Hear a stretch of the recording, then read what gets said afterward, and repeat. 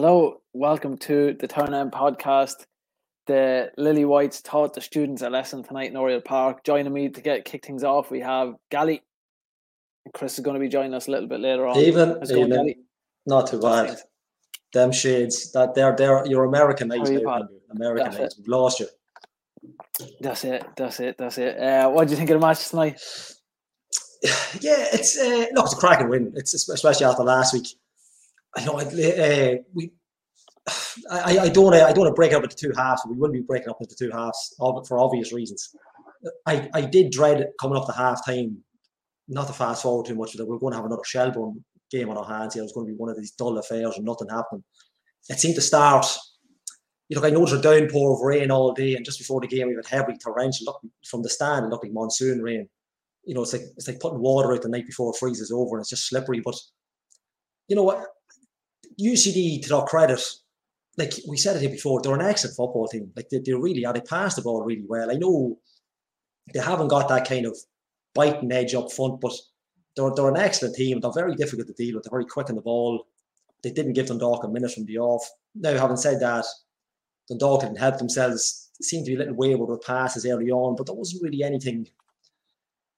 I don't want to say there was nothing separating them in the first half, but they were both that poor, I suppose. That's probably why there was nothing separating them. It was just kind of it really needed, as cliche as it needed a goal, but we probably needed half time. It kind of lit up in the second half, but the weather got a little bit better.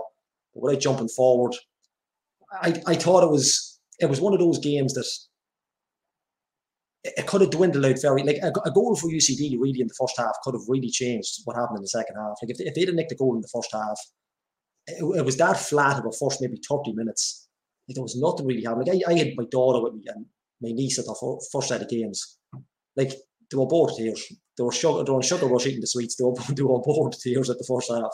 I thought he was going to have to go home at half time and take them home. But I don't know if you were watching or listening. I don't know what it was like on the commentary, but to watch, it wasn't, for the first half anyway, it just didn't really get going at all for me.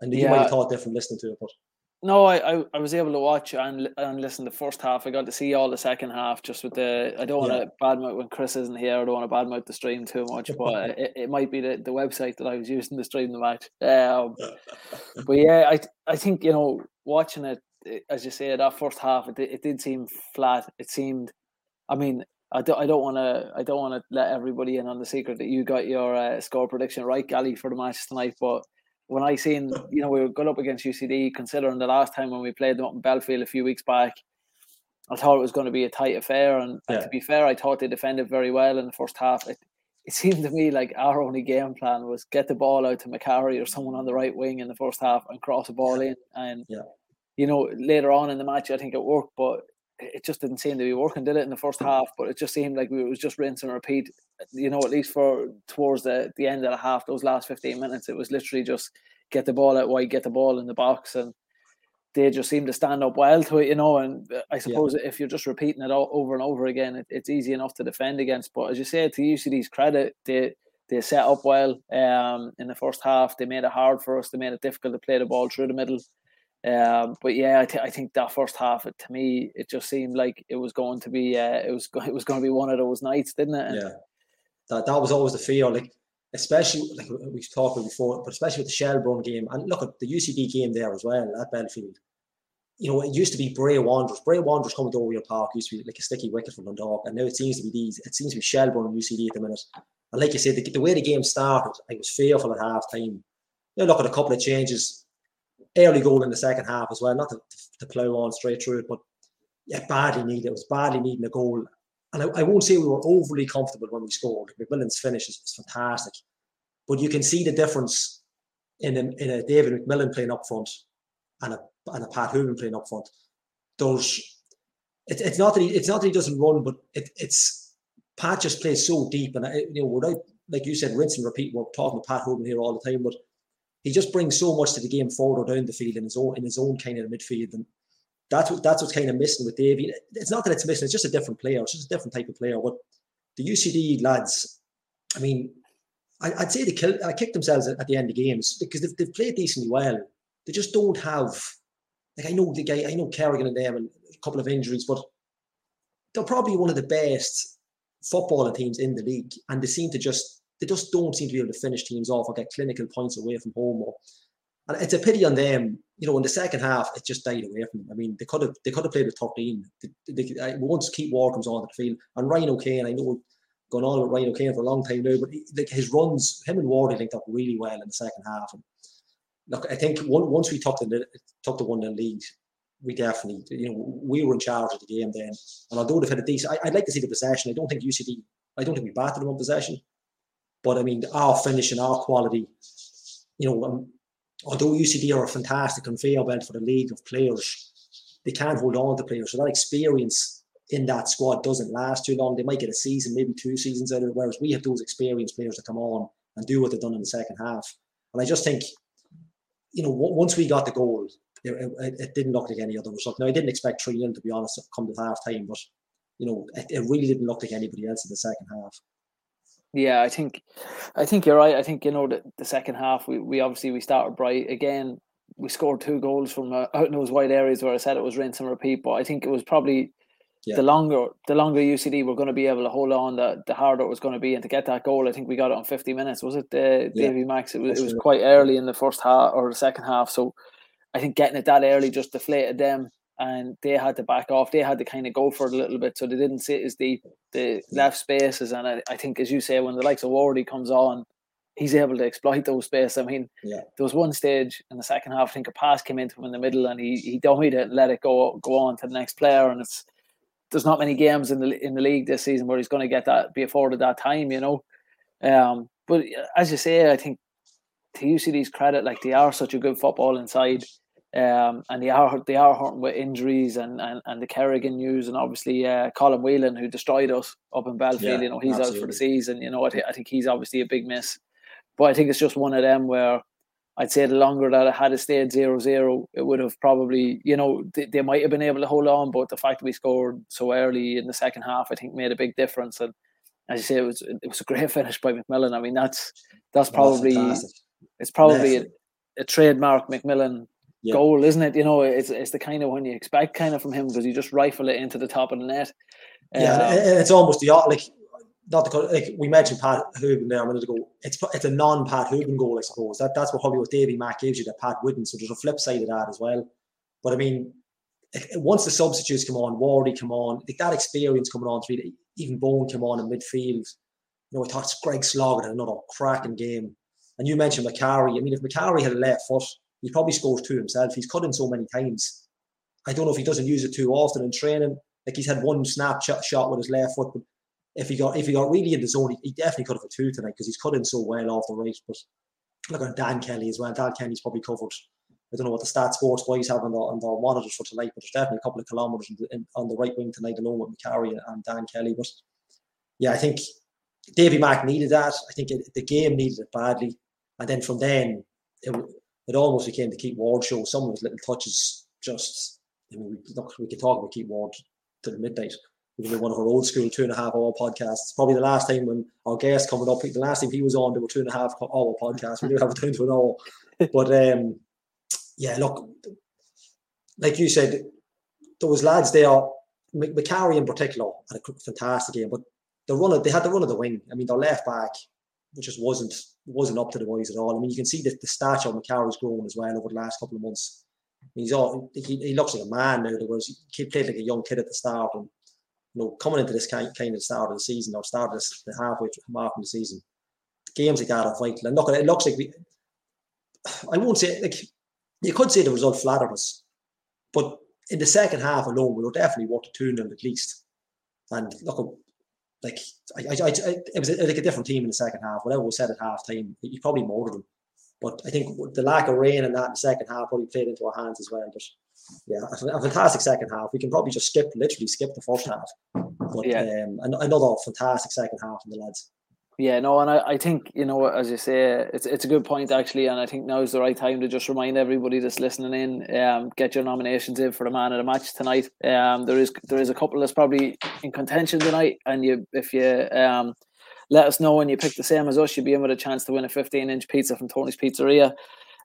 Just when you mentioned, Sloggett having a great game, I think again tonight in a game obviously where we had space in midfield. I think again it shows, doesn't it, the partnership between him and Paul Doyle is something special that's growing, and they're two players you'd hope that are with the club for the long haul, and hopefully now Stevie O'Donnell is looking at that and he's able to build kind of our team around a midfield duo of that. It's been a long time since Dundalk FC has had a midfield, probably since Shieldsy and O'Donnell himself, that we've actually had a centre midfield pair and like that seems to be controlling games, isn't it? Yeah, and when you have two, and we don't want to become the Greg Sloggett show because we mention Greg all the time, but when you have two players like that, what we didn't have last year, you have that freedom for Robbie Benson to let loose, and a Keith Ward when he comes on. But it's getting to the stage. Well, it's not getting to the stage. It's at the stage now where Greg Sloggett, for me, we probably can't go without him. We probably can't do it without him. I just think his range in the last 12 months alone. I know, look, you're right off last season almost, but for me, we knew when we signed him, he was a cracking footballer. He'd done it at UCD. He was fantastic at Derry. But I mean, he's like a different animal. He really is. Whatever's going on in training, maybe it's just a mindset thing. Happier club, different staff, new owners. That kind of feel good factors back. Steph will be loving this bit. I hope he clips this bit out of the show. This will be the positivity section for him. And Doyle and Benson just complement that. I mean, we worried for Paul Doyle at the start of the season. We kind of, we had lads talking, he was going to be the best signing we've made and stuff like that. It kind of didn't happen for him early on. But tonight, and I even, just when you mentioned Paul Doyle, I just thought of it, he actually came off the field onto the subs bench. And Stevie actually took him back off the subs bench and was talking to him about what he was after him doing in the game. Like stuff like that. That man managed, even though he's been subbed off, he's still talking to him. That's what we were looking for. That kind of man management. The lads know where to stand. He's explaining to them where he's wrong. He's not waiting for tomorrow to tell him. This is why, maybe he's explaining this is why you've taken you off.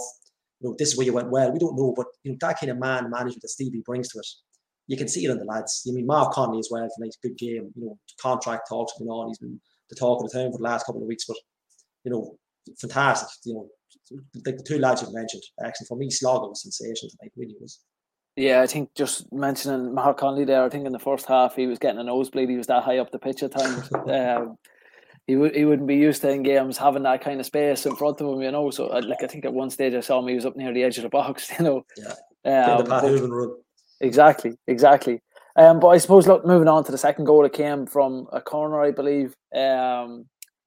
Who did you think scored it? Because that was a hot topic of debate on the commentary today. Well, I had from where I sat in the stand, I know I did see Sloggett get the touch, but to me, I don't know if it went in slow motion. I thought I was sure a defender. There was two touches after that. Just from the angle now, obviously that lovely perspex glass that's in the stand blocks half your view, and the old beam that our guests will remember as well because they were there when he played. It looked for me, it took that long, but it was almost a muted applause. Nobody knew if it was a goal. Nobody knew if it was offside. Nobody knew if it was a handball. To me, it looked like it took two touches. It's gone down as a Sloggett goal. I thought there was another touch after, but look, Greg will take it all day to add it to the tally. I'm assuming they announced it as his goal, so I'm assuming it's gone to him. I think it looked. But it looked dubious now. From the replays, it looked like it was either Sloggett an own goal or it was Adams got the final touch. It's hard to tell. To me, it looked like there was two other touches. Now I don't know who's first or whose Adidas Predators were on it, but the only touch I did see was Greg Sloggett. So for me, it is his goal. But look, I'm open to correction on that. But again, look, it's sloppy goals. But I mean, we've earned it in the second half. Yeah, I think Gavin McLaughlin on social media, on the club's official social media, gave them both a half a goal each. So then half a goal, yeah, that's fine. That's fine. Adams is Sloggett for that one. Then we'll go on to the last goal before we bring in our guest from one of your favourites, Scally. He's in your top one, I think, this season. Keith Ward stepped up with another goal this season. Yeah, and another ex-UCD man too. Do you know what? I was actually going around. We had Doyle, Sloggett, Wardy, McMillan, Boyle, like many ex-UCDs were on that team tonight. That's the club they are, unfortunately. People poaching up players, but Wardy tonight when he come on, and it's simple things, and even for the goal, it's a great ball in, but it's first time. There's none of this take a touch, have a think. It's first time, and that's what I mentioned. The experience that comes into play. He knows the space he has. It's kind of almost behind him. It's nearly under his feet, but he knows exactly where the keeper's going to go. He's able to put it to the keeper's left. And yeah, look, it's a fantastic finish. And look, there's nobody you want to see scoring more goals than Keith Ward. He just has that. Robbie Benson's probably one as well. but he just has that kind of rapport with the fans. And when he scores, even if we bet 6-0 and he's getting one, he might get one at the end and make it 6-1, he still gets a rapturous applause. And players like that, they have that kind of euphoria, really, because he has something that nobody else has. He's probably the best we've had since Patrick McElhenney. I know that's not that long ago, but a good, a fully fit Patrick McElhenney has been maybe 2 seasons away. But it's a fantastic finish. Like experience, first time, no messing, knows where everybody is, knows what defenders are. Perfect. Yeah. Well, look, I think going from one Dundalk legend or a soon-to-be Dundalk legend, we'll bring in another a fan favourite. Hopefully, Chris will be on in a couple of minutes because I know he wanted to have a good chat with our guest. But let's welcome former Dundalk FC goalkeeper Alan O'Neill. Alan, hello, lads. How are you? Alan, how's good things? To be on. How's Not bad at all. Yeah. I was going through the shows earlier on today, Alan. It's just over a year since you were on. I didn't actually think it was 12 months since you've been on the show last time. Yeah. It was May, I think it was May 25th, around that kind of time you were on. And like, I don't know if you got to watch the match, but the first question I just wanted to ask you, I did. I saw it again. Well, I'll tell you what, we'll go to your views on the match first, and I'll keep the question there for a couple of minutes. Yeah. So what did you think overall? Your views on the game, and I couldn't disagree. First half was kind of a non-event. UCD never posed a threat the whole game for me. They never really. Nathan Shepherd was never under any pressure whatsoever. I thought the quality of Dundalk's cross, and you spoke about Lewis McCarty going up the right wing, but the quality of the crossing wasn't good in the first half, and it seemed to be it was only plan A, and that's all there was in the first half. And yet in the second half, was it Daniel Kelly who crossed the goal crossed the ball? The first really quality cross that went in, scored. And then the second one was another cross. It was a corner, albeit. So then the game, I felt once the first goal went in, the game was over. And absolutely. It just had UCD. It did, yeah. I mean, you always were fearful in the first half. Yeah, they won't get a chance, but UCD will get one chance, and they'll take it. But once Dundalk scored, that game was over as far as I was concerned. And that's the way it proved. And second half very convincing. UCD, I think we say the same things about UCD. Anytime I've been asked questions about UCD over the last 20, 25 years, it's the same thing. I did play for them, but I played with a very experienced UCD team, the only time they had an experienced team. Since then, like, they are a conveyor belt. I would always have them in the league because they do produce players. I mean, what was it? Dundalk had 6 ex-UCD players tonight. They do produce players. They give players a chance. And I will always have them in the league. But as you said yourselves, they'll always lose them. As soon as they become real players and are spotted, they're gone the next season. They don't have that continuity. They'll be there a year or two. If they do well, they're gone. But that's the way it is. And as I say, I would always have UCD in the league. Hey, evening, Chris. Hi, Alan. How are you? Gents, how are you? Not too bad. Alan, just on the UCD, do you think the results? I don't want to say deserve, but do you think it's harsh on the way they play football? Like, I mean, we can talk about the way people play football, but it's a results business at the end of the day. But do you think it's almost slightly harsh on them when you can see them moving the ball the way they move, and their fitness levels are sensational for students at the end of the day? I know what you're saying. But for me, it's always a results-driven business. Yeah. And they're always going to come up against. You spoke about the players that Dundalk brought on the second half. Keith Ward, who's been around, how long has Keith Ward been around the league and has been a quality player? They can bring him on the second half. UCD don't have that luxury from the start of the game. So it's the experience, I feel, at that level. They'll always do well. They'll do very well in the first division. But as soon as they step up, they'll lose their top players, and then it's a battle for the rest of the season. So they're always going to be a yo-yo club, But they do try, and they've always played the game the right way. They've always tried to get the ball down, pass it. But it just doesn't happen for them. They don't have the experience to take them through it. Look, Alan, I only come in just the end of the conversation there. One thing just with UCD, Alan, that, and you were talking about, you played at the time where there was some experienced players were able to mix in, am I right, when kind of Doc had it opened up for are UCD missing a trick slightly? That I'm thinking that we've got footballers who are short, I suppose, lifespan in sport. And probably, especially by the tail end of your career, you should really be thinking about your life after football. Is there an opportunity for UCD maybe to tap better into getting experienced players back in for their education in their latter years to boost up their squad, do you feel? Yeah, there is a question of that, all right. But the whole ethos of UCD is about students who are in the college, and it's aimed more towards the younger students. They don't bring back mature students. The time I was in, when I was 2 years in UCD, we weren't in the college. Yeah. We were just we were ordinary part-time professionals who played with other clubs, and UCD came in to decide they were going to see how it would work, mix the ordinary players with the students, and it worked really well because they had some really, really good players at the time. And then you brought in those likes of Paddy Dunning, Robbie Gaffney. This is going way, way back now, lads. We're going back nearly 40 years. But that was lasted 2 years, and that was it gone. And they realized then, look, we can't do this. And the whole ethos of UCD is to get young players in, giving them an education. So it's not, I mean, players who go to UCD, it's not just about their football education, it's about their life education as well.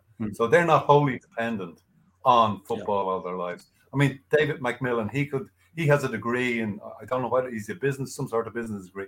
He's made architect. He can go, his football career is over. He can go elsewhere.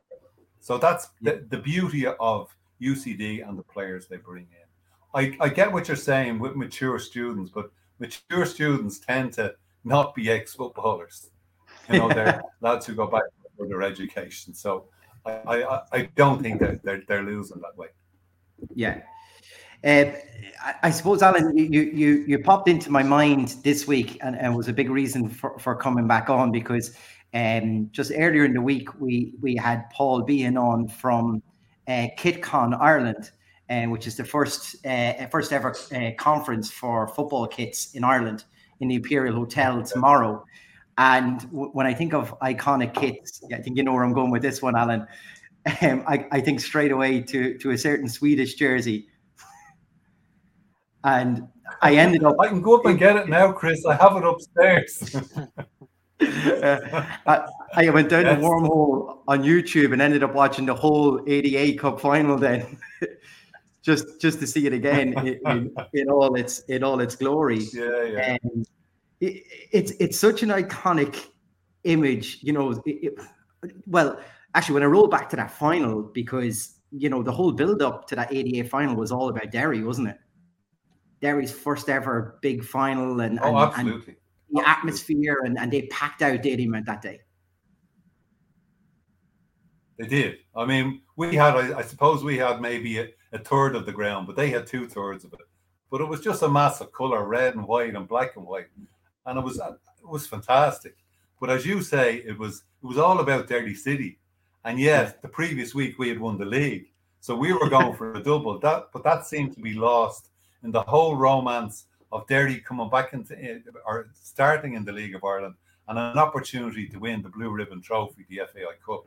So it was lost on that, but it wasn't lost on us because we had a team of very, very experienced players. And just bring it on as far as we were concerned. And at that stage, you know, we were ready for anything. And having won the league the previous week, we wanted to go. I can still remember the determination in the dressing room. You know, we wanted it. We really wanted it. It didn't matter who was it, Derry City, whoever. And I think they had signed a few players as well. That's right. I think their striker was playing a few games. Yeah, that's right. Yes, they signed him for, like, it didn't matter to us, you know, really didn't. But great occasion. And, I think back with such fond memories. And then the whole afterwards. It was funny because we'd won the league in Oriel the previous, I think, Friday week. About 10 days previous. We played it on the Friday, then the cup final was the following Sunday week. So there was a bit of a gap, but you still couldn't really let yourself go and enjoy the league win because the cup was coming up after it. But then when you won the cup on top of the league, and then the whole euphoria going back up to Dundalk, Hill Street, the Hill Street Blues didn't exist for us. It was Hill Street magic. It was just unreal. It was a magnificent experience. And something that we had a bit of a reunion there a couple of weeks ago. And we got to see, I was up there in Oriel, and like we still talk about it. We have our memories all the time, and it means so much to us. And you know, and that came up the open deck bus parade through Dundalk, which doesn't happen anywhere else. It just doesn't. And like to experience that, it was just unreal. I'm assuming the Swedish jersey came as part of your call-ups for the Irish amateur squad at the time. Was that right? No, it was the Olympic squad. It was the Olympic squad. I was very superstitious as a goat. So I had me various little things that happened before games. But I was playing in the Olympic team, and the Olympic team was made up of all League of Ireland players.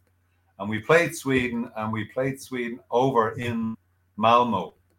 Yeah, I think it was Malmo. But I swapped the jersey, my Irish jersey afterwards for the Swedish jersey. And I had a particularly good game that I remembered. So I said, right, that's it. And this jersey was very fashionable at the time as well for goalkeeping. It was always into me fashion, Chris. But it was very fashionable. They were all wearing it. I remember Van Brooklyn for us, the German keepers, they all wore it as well. So I said, I want to be part of this as well. So I started wearing the jersey. And everything was fine. Like, no one said anything. We start coming up near the end of the season, and we're in the running for the league, and we're in the running for the cup. And back then, it's not like now, where you're on TV every week. Like, it wasn't like that then. It was only sporadic. But as we were getting near the end of the season, we were on the telly all the time. So I remember we were sponsored by Harp, and Harp were a bit aggrieved that there was no Harp signal or sign on the front of the jersey. All the other lads had the Harp jersey, but there was none on mine. I remember Turley coming I got away with it for all the league. And then we're coming up to the cup final, which is going to be televised live. And Turley came up to me the week before. He says, "We have to do something about the jersey." I said, "What?" He said, "We have to put the Harp logo on it." I said, "But Turley, you can't change it." And this is me, super sick. You can't change. We've no choice. Either you put the Harp logo on or you don't. Well, I said, "Turley, if we lose this cup final, it's your fault. I'm telling you." But that's how it came to. And I do have. It's the only jersey I have. Yeah. Of all the jerseys I had down to, well, I must give it up to the club. But it's I still have it. And that was the story of it. And it was superstition more than anything else. And great memories. Great memories. To me, it's so iconic because like all the photographs and everything after when you're doing the laps, you know, you're in that jersey. And you know, initially when I'd seen so much of the photographs, a lot of them were black and white, so it's not always obvious. But you know, when you see it in color and you see the blue, you're all right. Well, hang on a second, that jersey's, you know, that can't be right at all. It? Yeah, you'd black, white, you'd red, white, and I had the blue. It was great. How would you rate that, you know, 87, 88 team versus say the 91 team then? Very difficult. I mean, I think between the two teams, firstly, I'd say great credit was due to Turlock for having putting the 88 team together first. And then we lost a good few players. By the time we went to Cork, I think there was only half of the team, maybe 5. Myself, Terry, Martin, Gino, Evo. And I think there was 5 who played in both. Very different teams. The 91 team was very, very. I mean, we had a great defense. We really had. I think that was the year we conceded 16 goals in 33 games. Yeah, conceding 5 in the first game. You know, so we conceded 11 goals in 32 games. We went through all the season. Everything was nearly 1-0, 1-0, 1-0. Whereas I think there was the 88 team. There was a lot of really great individual players. The likes of Martin Murray, the late and great Barry Keogh, Desi Gorman. These were Larry Wise, great players off the cuff. You know, they had loads of natural talent. Whereas I thought the 91 team, more of a team, if you know what I mean, complementing each other, where we had great individual players in the 88 team. But both, you know, very successful. Both, you know, both was I mean, I was very fortunate to play in both of them. I loved playing on both sides, It's always scary, Alan, when you talk about the players you play with. You know, every one of them, including yourself, you know, they have legendary status within the league. You know, and you know, when you talk about, you know, that there were two fantastic teams, I really don't think that's, you know, lost on us at all, because a lot of those players, I think we would all say that, you know, they would be of legendary status to us, and to be in two of those teams, it's a real honor for yourself, like. Absolutely, no question. Like we spoke earlier. I spoke earlier about the 2 years at UCD. Well, I've been at Rovers, had been at Rovers and went to UCD.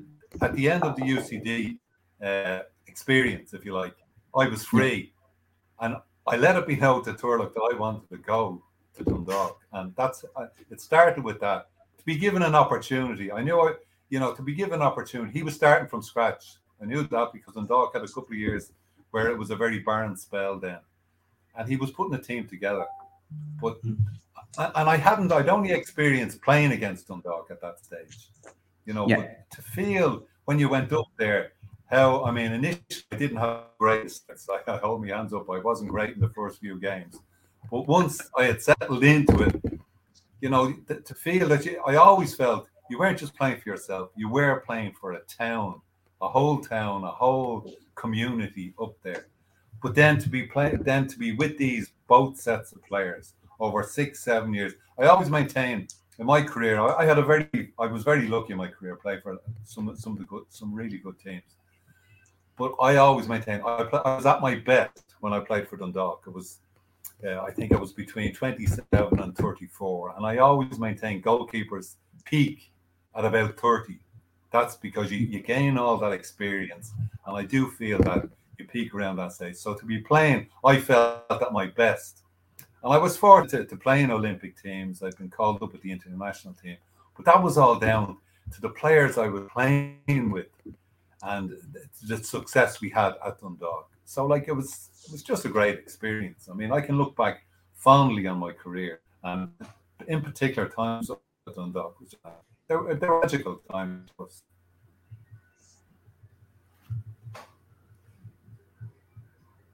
Dean, are you there? Yeah. Sorry, Alan. I suppose, look, stepping forward to, you know, this season with Nathan Shepherd coming into the team, he's been a bit of a revelation this season. How do you feel he's doing, and how much credit is your brother Dermot taking for his good performance? Oh, it's all down to Dermot. He told me. Dermot told me it's all down to him. No, I have spoken to him about him, and Dermot said is very complimentary about him, not just the way he's played. And I did see him play. I saw him playing tonight. Well, you couldn't judge any on tonight, but I saw him against Bohs there a couple of weeks back. Very assured, very calm, and you can see his relationship with his back four. They have confidence in him. You know the way they play. There's never any panic. And I saw him against Bohs, as I say, very assured, very calm, good decision making. But what I spoke to Dermot, when I was talking to Dermot about him, he says, I mean, as well as being a very sound lad, and I've read about him as well. I've read reports from Brentford on him, and they're saying what a sound lad he is. Now, I think he's only 21. Yeah. I think he's only 22. But the reports on him from Brentford was what a sound lad he was. He came in, set whatever team, underage team he came in, made captain immediately. Very highly thought of, a leader on the pitch and off the pitch was the quote I saw. But I was talking to Dermot about him as well. He said he's very self-analytical about himself. Like at the end of the game, they'll sit down and they'll talk. Well, how did it go? What could you have done better? What could you have done differently? What were you happy with? What were you not happy with? So he's a great head on his shoulders. Now, at 21 years of age, he can be anything really in this league. Whether he goes back or not, I don't know. Who knows? But yeah, I mean, I looked at his record. What is that? His 10th clean sheet tonight. 10 clean sheet tonight, every 2 games. Yeah, 10 clean sheet. The joint top goals against, 14 goals against. So yeah, going really, really well for one so young, 21. I mean, I remember when I broke into the league at 2021. I think I got a run of games for about 10 games. Now, admittedly, there was a very experienced goalkeeper behind me. But I got to run about 10 games, and then I was elbowed out. But there's no sign of that happening to him. He is really confident, very assured, comfortable with the ball at his feet. So I think he's a great prospect and a great opportunity. He's a great career ahead of him. And by all accounts, he's a very sound lad, very grounded lad. And he's every chance of going all the way. And what do I mean by all the way? Having a very successful career. Alan, can I just ask you, because I think when young lads are trying to break into a team, you can blood them in and they can get bits of chances, and you can pick and choose the game. It's very hard for a young keeper stepping up from underage football to senior football like he is there. And you could see him, him growing in confidence for it. But it's not a position you can hide away in. Like we've seen our problems last year in our goalkeeping position. It's an unforgiving position, goals, isn't it? Absolutely. And that's why I think most clubs will go for experienced goalkeepers. They look for experience first. Whereas he seems, I don't know who recruited him or who scouted him or how Dundalk came to have him. But like whoever did it, they done a lot of research into him. But for one so young, at 21 years of age, I think I said earlier, goalkeeper peaks around 29, 30. He's way off even peaking. So he's so much to learn, but he looks as though he wants to learn. And he's like, from talking to Dermot about him, he wants to learn, and he's analysing his own performances, and he wants to. He great career ahead of him, providing he has a bit of luck, and yeah. When I compare it to what happened last year, some of the goalkeepers last year, the Italian lad? Oh God! It was. You could tell, you could feel the tension on the pitch and off the pitch as soon as the ball went near him. That's all gone. That's gone now. Like there's a confidence about him.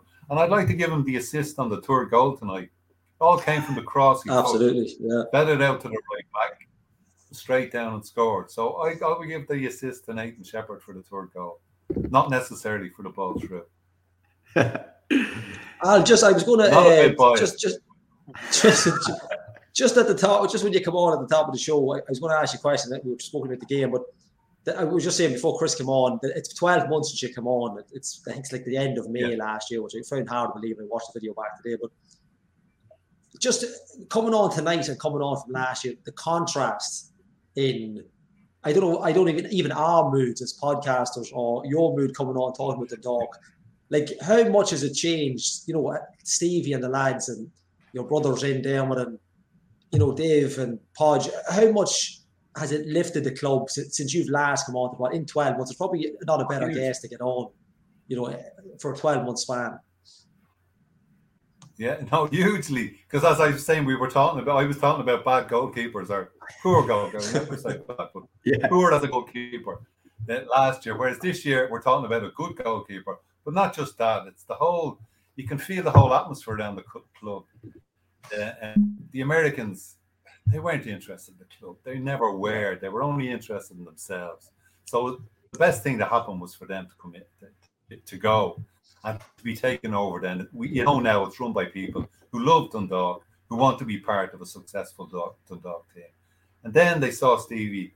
However, Stevie ended up in Dundalk. Look, that's football. It happens. But he's made a huge difference.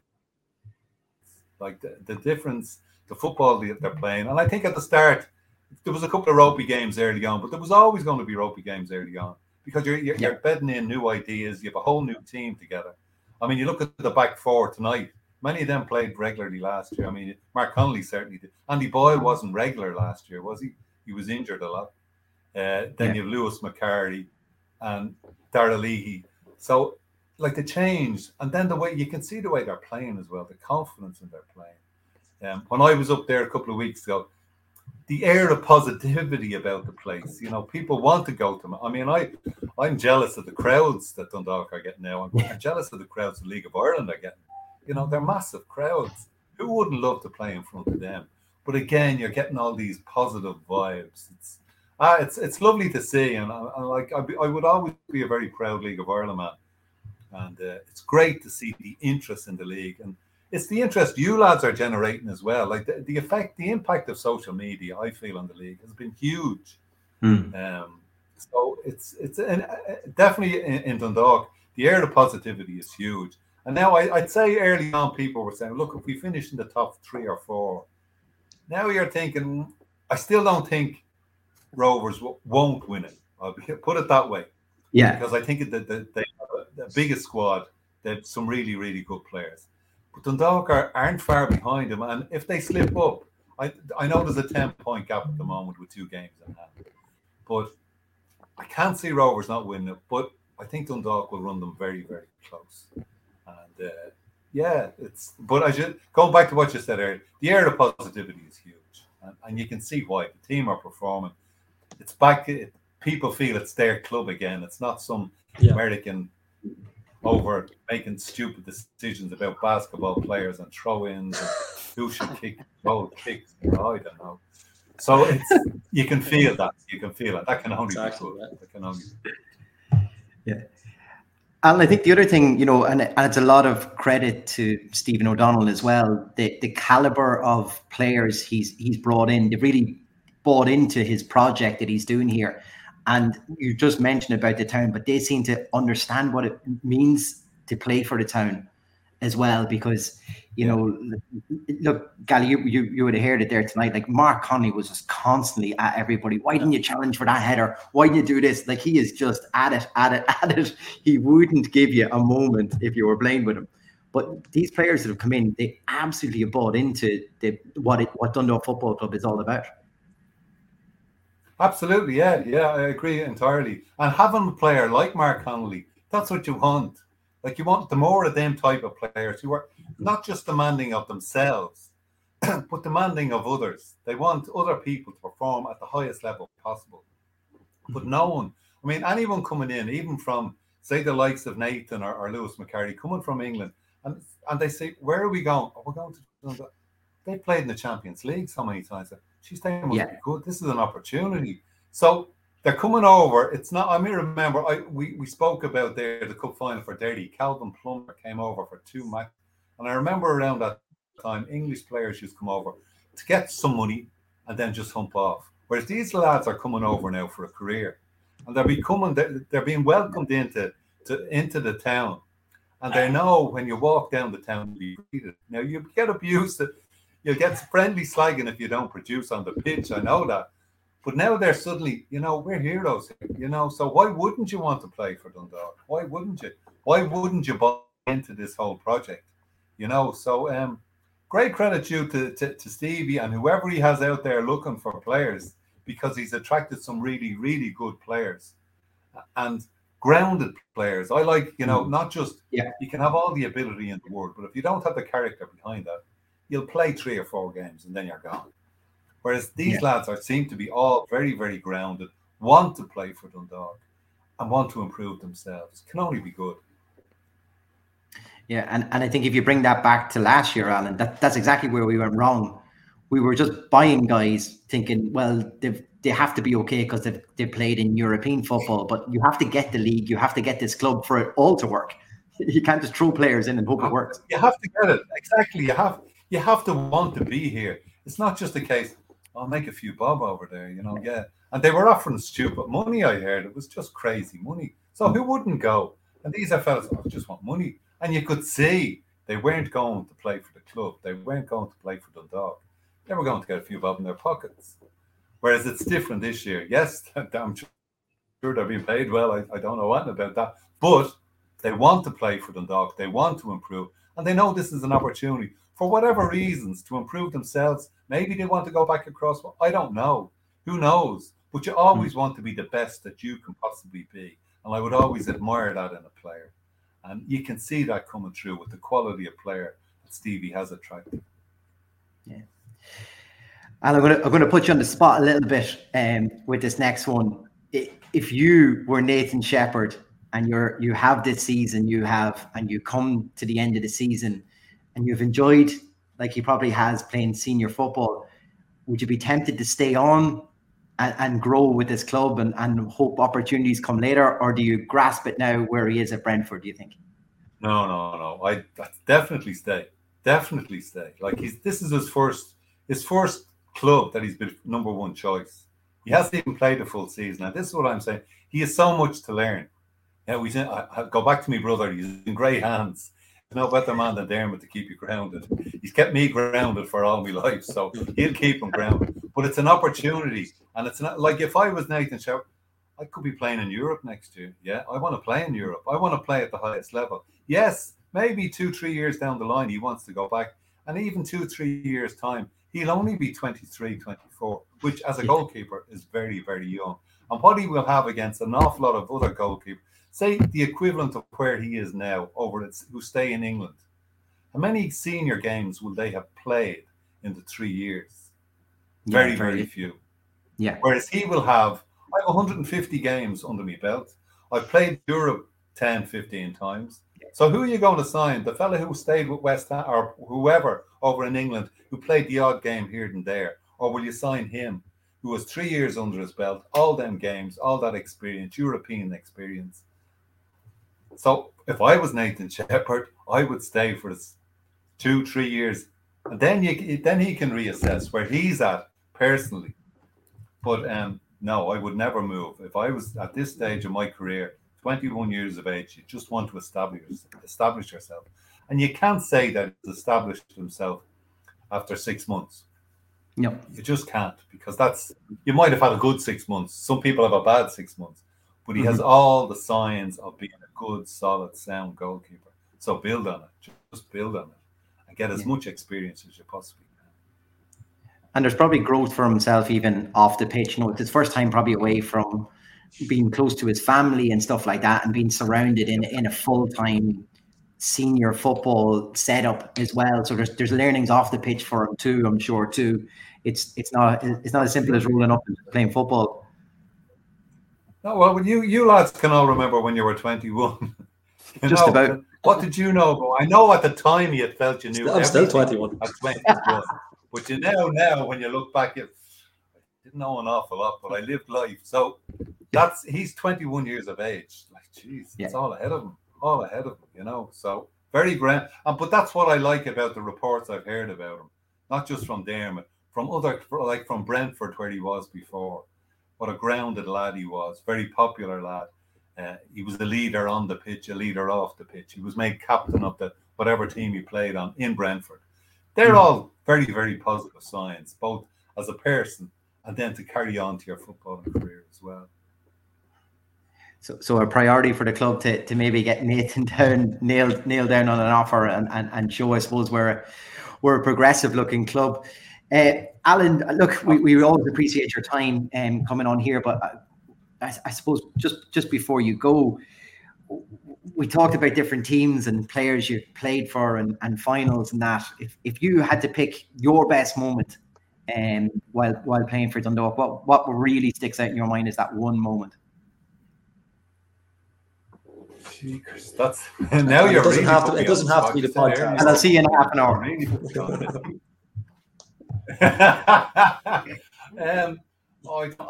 I couldn't say. I mean, the cup, the double in '88, the league win in '91. On a personal, then we played Liverpool and Celtic in Oriel Park in front of full houses, held them to 0 all scores. We played against Ajax. We played it. It's hard to pin it down to one.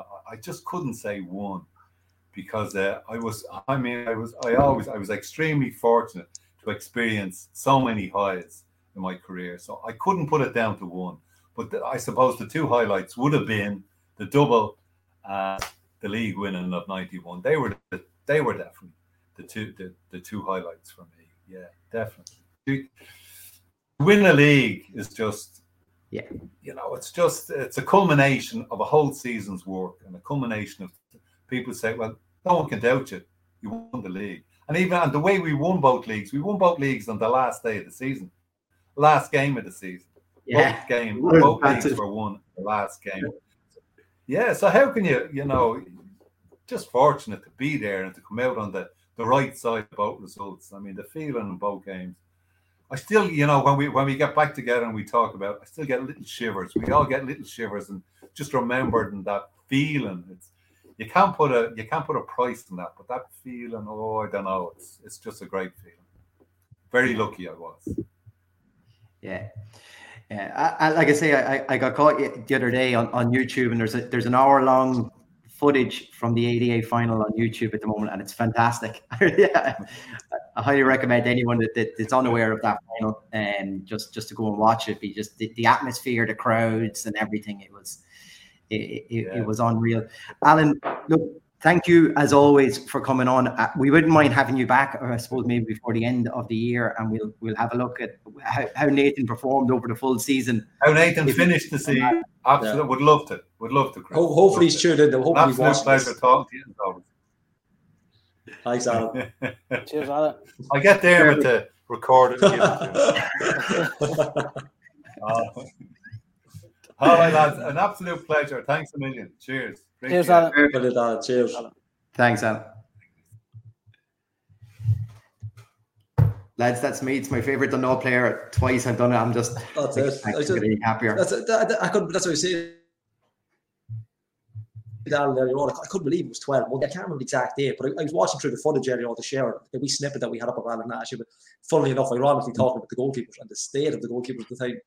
But 12 months. It's mad. Like, it was one of our actual early guests, and like himself, Martin Lawler probably went at the same time. And I don't really remember. Like before that, but even to be 12 months past and to have a change of conversation, we're all positive. Yeah. Look, no better man to bring on and talk about it, It's funny, like I say, you think about back the atmosphere and everything in Oriel Park then, and the uncertainty of our goalkeeper positions, to have someone like Alan go on and speaking so highly of Nathan Shepherd, and the reports that he's hearing back about him. It's lovely just to have that we have these players and we're able to watch them at our club at the moment, and you think that they have a potential to grow with our club and then even further on in their careers later on, and hopefully we'll say like, I've seen him play in Oriel Park, Yeah, well, that's it. And like, in 20 years' time, there might be a podcast or whatever they're doing then, and they'll be talking about Nathan Shepherd, because we've, like, the Dundalk have been blessed with goalkeepers. You have Alan O'Neill, Richie Blackmore, before my time, Richie, but Gary Rogers, even Peter Cherry's league medal, still at the club now. Eddie Van Boxel on the pitch was great. We won't talk about anything else, but that type of thing is just that we have a good pedigree of goalkeepers at the Dundalk Football Club. A lot of league winners, and Alan's right up there with anything, even just in League of Ireland terms, anything that we've had. Yeah, I think the biggest thing as well that I took out of that is, the reports that Alan's getting back is that Nathan's a good lad, and that's something, as he said there, that's something that was missing last year. You had people that were coming in for a pay packet, and they were playing for the wages. They weren't playing for the club. And I think you just look at Nathan, and you look at even, I don't know if you lads remember, it's clear, like the first couple of games of the season where we were talking about how Mark Connolly was at Adam, and how different it is today in comparison to that. He's settled in, he's done the work. He has to be working hard to be able to listen to Dermot O'Neill every day of training. It's going to take it off. But I'm only saying that because I was chatting to Dermot today. So, but it's good. Reports to get back, Pingu. Yeah, exactly. It's good to hear that there's good, honest lads back in the squad. And I think as you say, you look at Nathan, you look at Lewis McCarry after extending his loan to the end of the season. You look at Mark Connolly, like all these lads. It's a hard working team, and that's the biggest thing. In the 12 months from when we were chatting to Alan last year, we bemoaned every game, not every player, but there was a handful of players in every game that you said they're not trying an inch. And I think even on our worst day this season, I don't think we would say, if we look back to the last UCD game a couple of weeks back, where we said how poor Everton was, I don't think it was because the team wasn't trying. No. I think it was just it was poor performances. What we were trying to do wasn't working. And I think, as I say, going back to Shepherd, I think the biggest thing is that he's a good lad and he's a hard worker and he's wanting to get better. I mean, going into the dressing room after a game, after getting a clean sheet, no matter who it's against, and you're asking, what have I done well? What can I do better the next game? Like that's the kind of attitude you want. And it's great to hear that, and it's great to hear someone of Alan's stature being able to talk from the experience that he's had, and then also be able to talk of the reports that he's been hearing from within.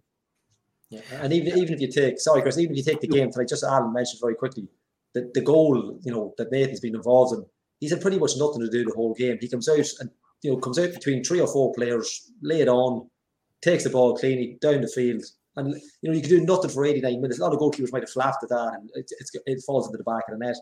Like that's what's going on up there at the minute, and it's just the attitude. They're on it all the time, as much as they can. And it's a world apart from when Alan was on the last time.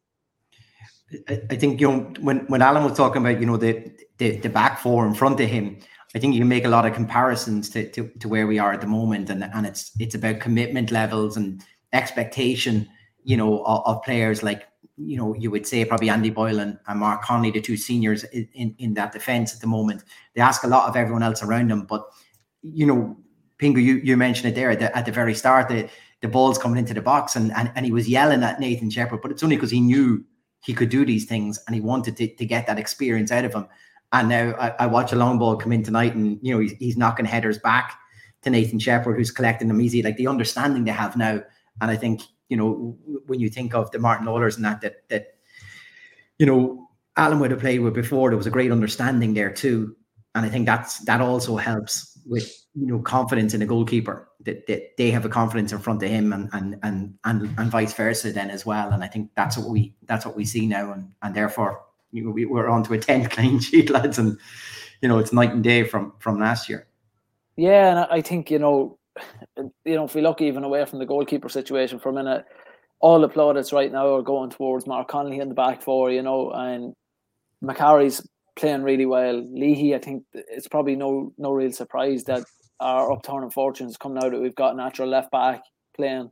But I think there's a little bit of a disservice done, and we've probably done it, and I'd hold my hands up. I've done it this season for Andy Boyle. I thought tonight, to be fair, it's against an opposition where he didn't have a lot to do, but I thought he was excellent tonight when he was called upon and driving out of the back four into the midfield. Like, I think he's done very well, and I think the good performances of Mark Connolly, I think he can only be as good if he knows that he's got that support behind him in Boiler. And I feel like, again, as you say, Chris, I feel like there's an understanding there now, and we probably haven't seen that understanding of probably since Gareth and Boyle, before Boyle made the move over to the UK. Like, we probably haven't seen that. And before you come on, Chris, we were just talking about the understanding that that Paul Doyle and Sloggett are getting in midfield now as well. We haven't seen that, I don't think, probably since Shields and Skip were in there, No, so probably not. We're slowly starting to see this team growing, and like we've said, and I was talking to Donald a couple of weeks ago for his blog, you don't want to make comparisons to teams like Kenny's first team in 2013, but it has that air of it from then, where if we had this team together 6 months before the season started, imagine how good we'd be at this stage. And that's not to blow today's result up as this magnificent performance, because it wasn't. It was a what they call a professional performance, you would call it. They've done what they had to do. But I just think that I feel like this team is just getting better game on game on game, and you're seeing now slowly Skip is starting to put a bit more trust in the likes of Ryan O'Kane. Is that too? He played, I know, in the friendlies, but he came on and played 20 minutes tonight as well. I think some of those comments just came in for you there, Gally. But I think Eamon Collins, has someone hacked your account there or something? But yeah, I think that's how popular we are. People are willing to hack the comments. It's good to see. It's good. It's just, as I say, it's very, very good to see the. Sorry, I've lost my train of thought with all these things that are coming up, but it's great to see our team settling. Our players settling with each other and starting to get this understanding of each other, and long may it continue. But I think part of that, Pingu, then you look at, like you say, the substitutes tonight and who he's given opportunities to, and the likes of Ryan O'Kane is getting more of a chance on the pitch now, and he seems to be.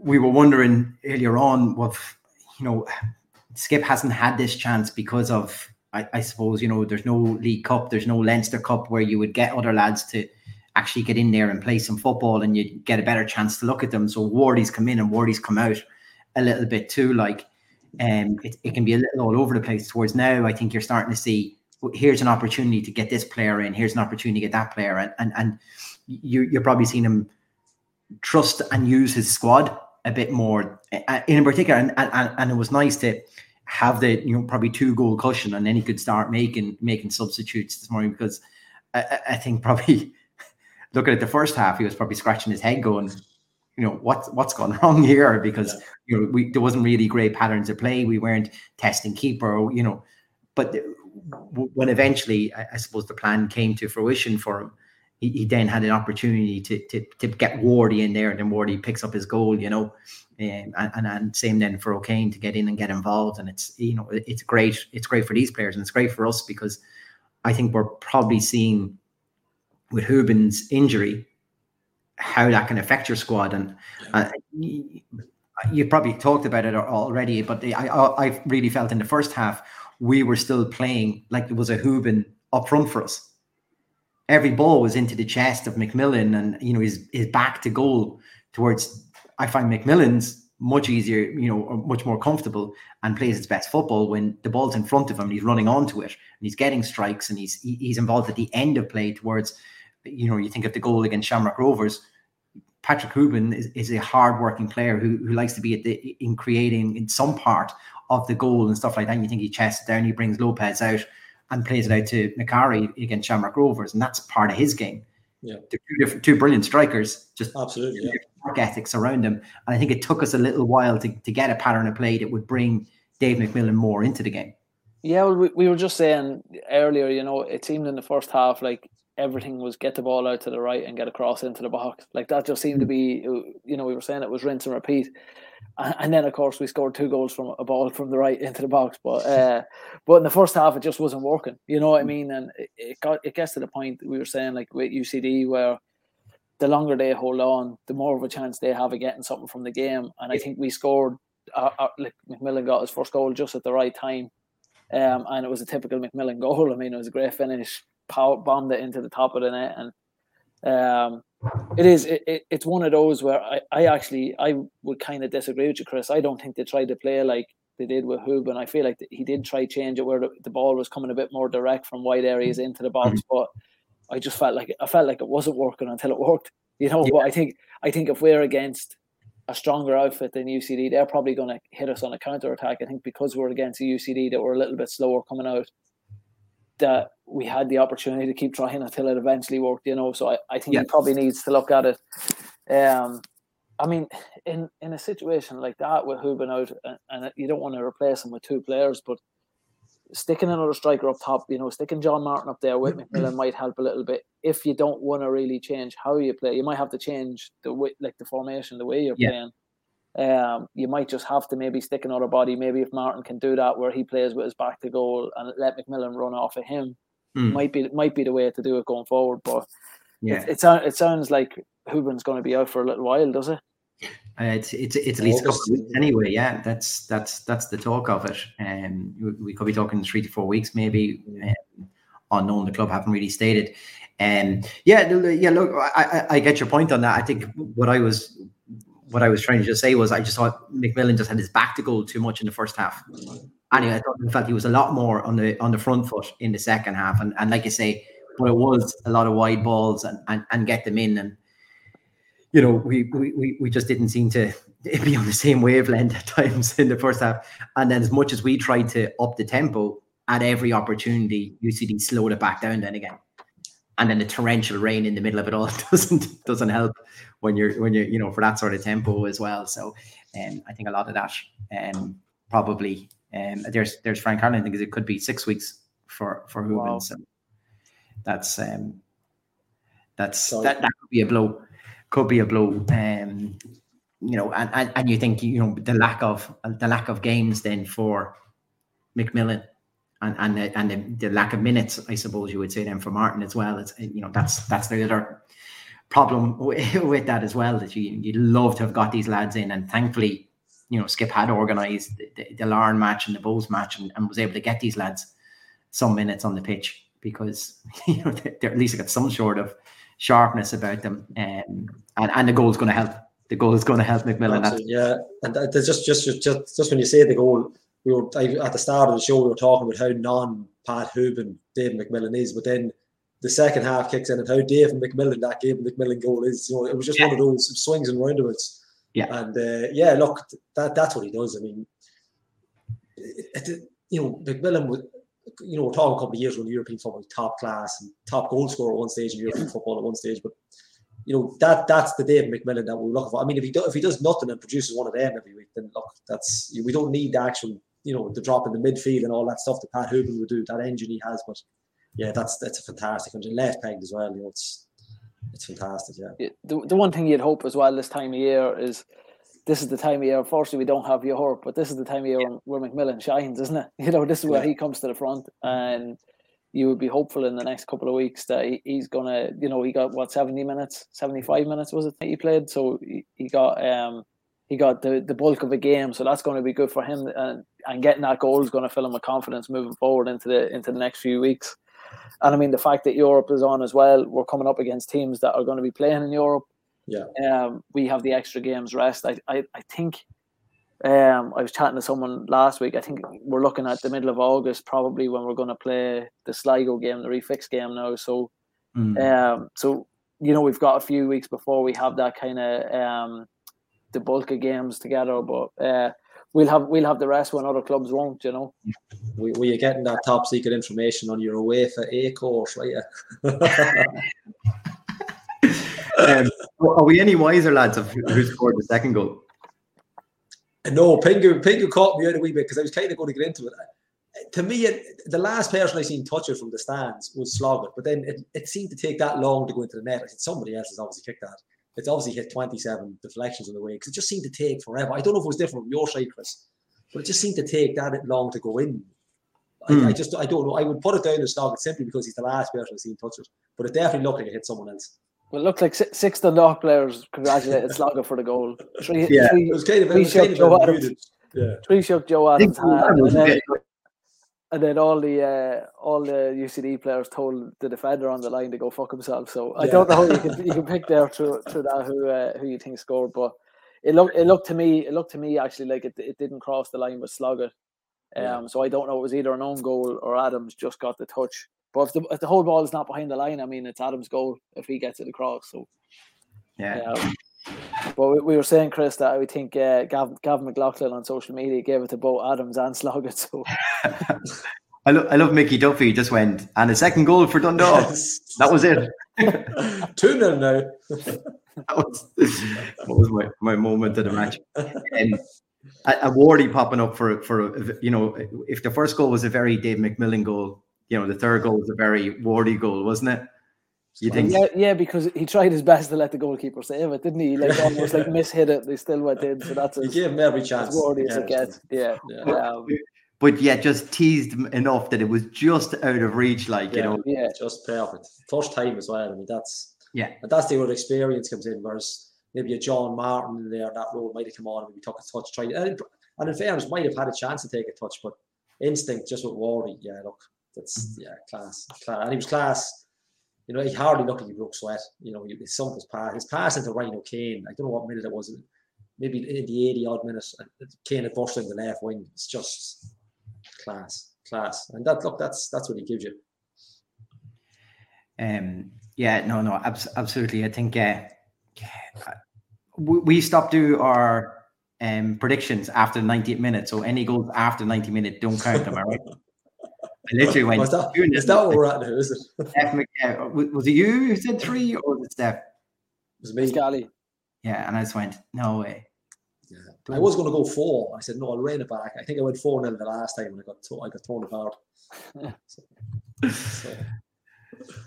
haven't done a bad match yet, boys, have we? I think we will. I think we'll get there for it. I think it's. There is a couple of shouts. There is a couple of Adam shout, but I think we do have a clear winner. A couple of comedy ones as well. I think for me, I'd probably pick Sloggett tonight because I think he's getting better every single match. And if I could give a joint man the match, just like the joint goal, I'd give it to him and Adams. But now for me, I just think Sloggett bossed the game. Him and Doyle are just doing a really good job in the centre of the park, and he looks a different animal, doesn't he? He's starting to look like he did in the 2020 European run in the qualifiers, where he was just running the show. So it's great to see him kind of stepping forward again. Yeah, he's so composed in the ball, like heading. He's born like, and he's not. He wouldn't be like a Chris Shields. He's not built like that, but yeah, he's top class. I mean, Dan Kelly had a good game as well. I thought he'd done a lot of work on the right, but yeah, there's only one. I mean, for me, Sloggett. I think that might be the third time we've given it to him this season. But no, for me, all day, twice on Sundays. I think we're starting to see that game from Sloggett as well. You know, he's hungry for the ball, like we would have seen Shields. He'd done it before. Yeah. Wants to get, you know, moves started, and he's taking off the back four and getting us moving, and he's carrying the ball up.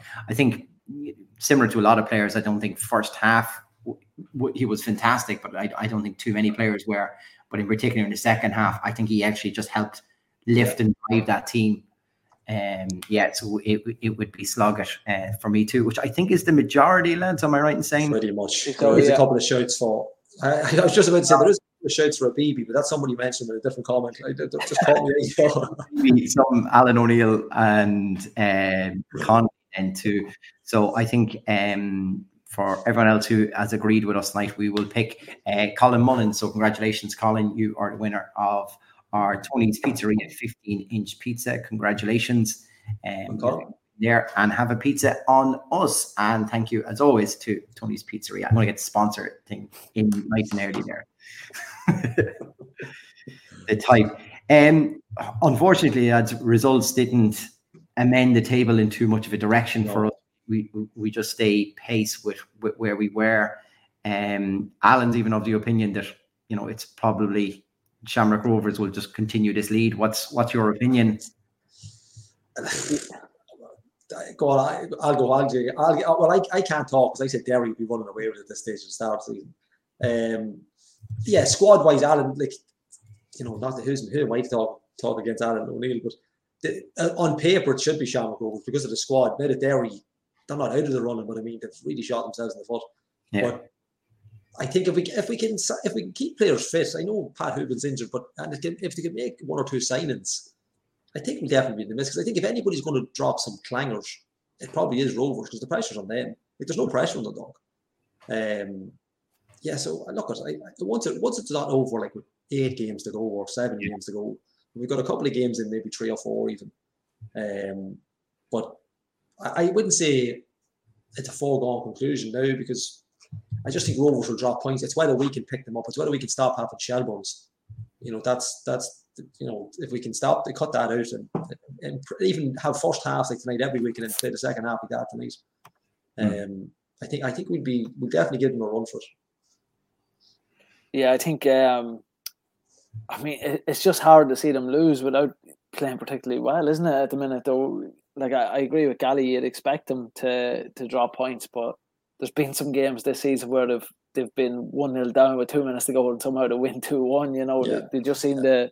It's that kind of champions mentality or champions performances where they just seem to be grinding out wins. I mean, away to Finn Harps is never easy, but to get a 1-0 win there tonight is a big result for them. You know, they'd be delighted going back down to Dublin from there. My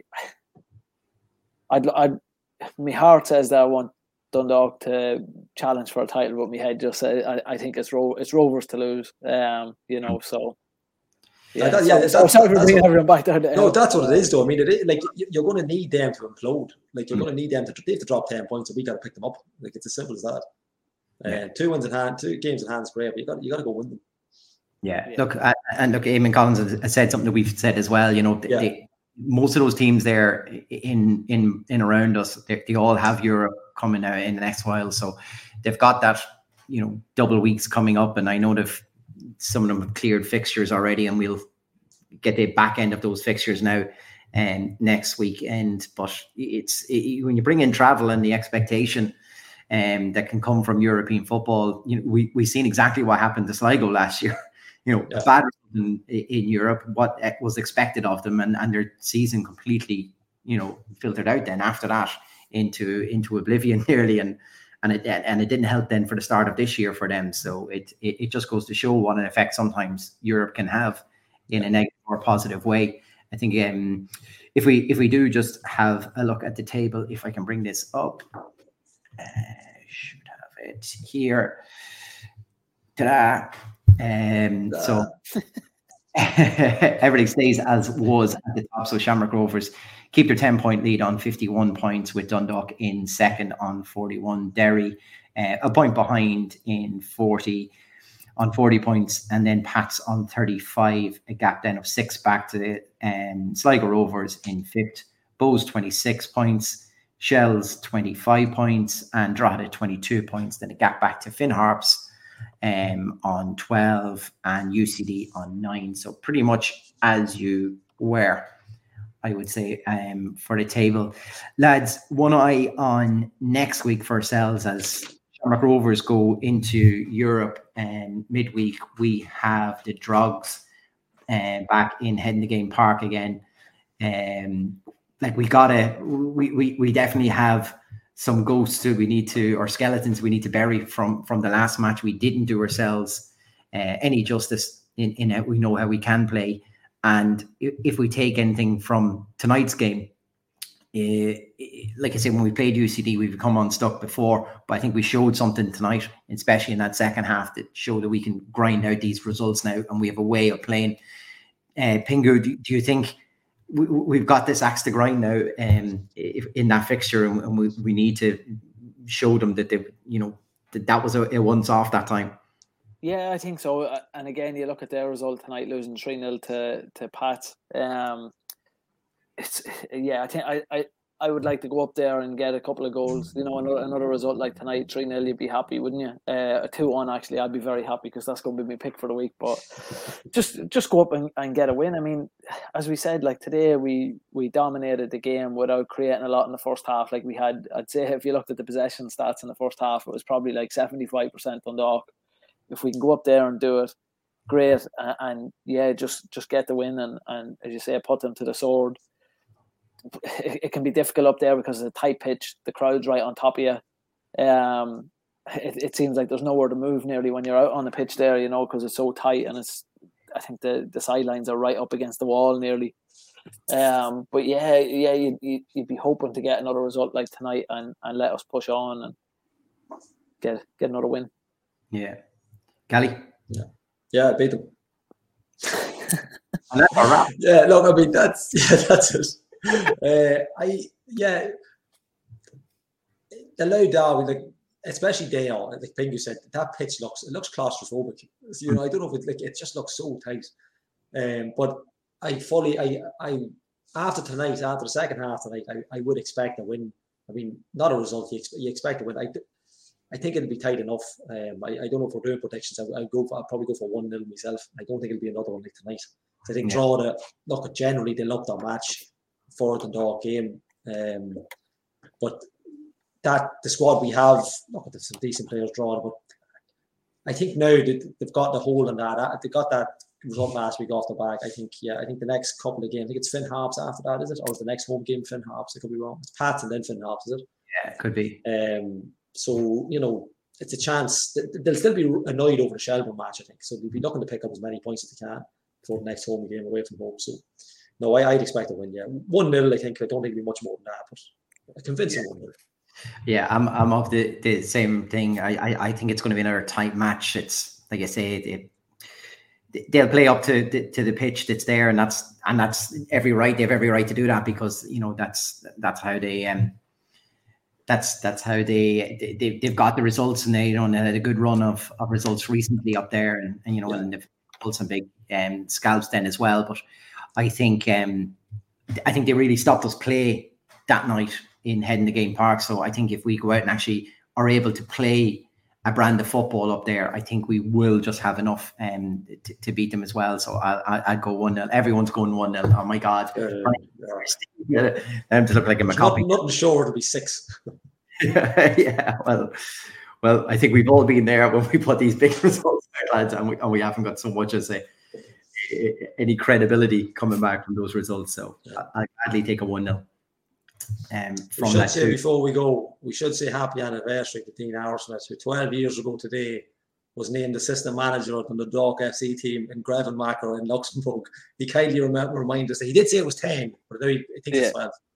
2010, and there we go. I suppose we'll give a congrats to our former manager Ian Foster, who just won the European Championships. I think it just ended as we started the show tonight, with the England under-19s against Israel, 2-1 after extra time. So congrats, Fozzie. It was pity it's England, but congrats. You're not going to tell us your moment where he called you forward in the dugout? No, he asked a question and I went to answer it and he told me to fuck off and don't answer him again. Yeah. He was looking for his moment standing up on television here. Yeah. No, lean into the gaffer and give him some advice. My favourite moment actually during that year was up in the Belfield Bowl. We were playing against UCD and the same thing happened. I think was Anthony Buttermores, and he the little referee, like little show fella that used to referee, and he was on the sideline and Fozzie went nuts over something. And they said to him, the ref come over and said, "Look, one more word and you're gone." And Johnny Breen's on the bench with me, and Martin Connolly was on one of his 7 holidays that time as well. So Johnny Breen's nudging me on the bench, and Paul Cheshire's nudging me the other side. Go on, tell Fozzie to say something, to have a go. So because I'd end up being the one Hats was playing as well, so I would have been the one if Fozzie had been sent off. I would have had to manage the team, but in my head, I was thinking like Roy the Rover stuff. Part of me was like, "Go on, yeah, well, I'll tell him to say something. I'll start winding them up or something like that to say something." And it'll be in the Argus then this week that the kit man becomes the manager. But yeah, no, it never happened. Brilliant. So yeah, congratulations to Fozzie. It's fantastic for himself. Great to see him going on and doing so well. Thanks to Alan O'Neill for popping in tonight. Thanks for Paul Bean for during the week as well for our video for KickOn. That kicks off tomorrow at 10 o'clock in the Imperial Hotel. Tickets are only €12 and there's a full day's worth of entertainment there for you too. So highly recommend that as an event too. Thank you so much to our sponsors, to Dundalk Village, to Player Fit for our merchandise, and to Tony Speaker. You always look at me, Gally, like I'm going to get these wrong every week. It's the pressure looking at me is the hardest part. Thank you to Tony's Pizzeria as always, for our Man and Match pizza competition. Gentlemen, thank you for tonight as well. For the man who is now an American citizen, I think it would be only right to give you the final word tonight. Thank you. Cheers, Chris. For me and my friend Bill, I just want to wish everybody a happy 4th of July, all right? And I'll see you all next week, guys.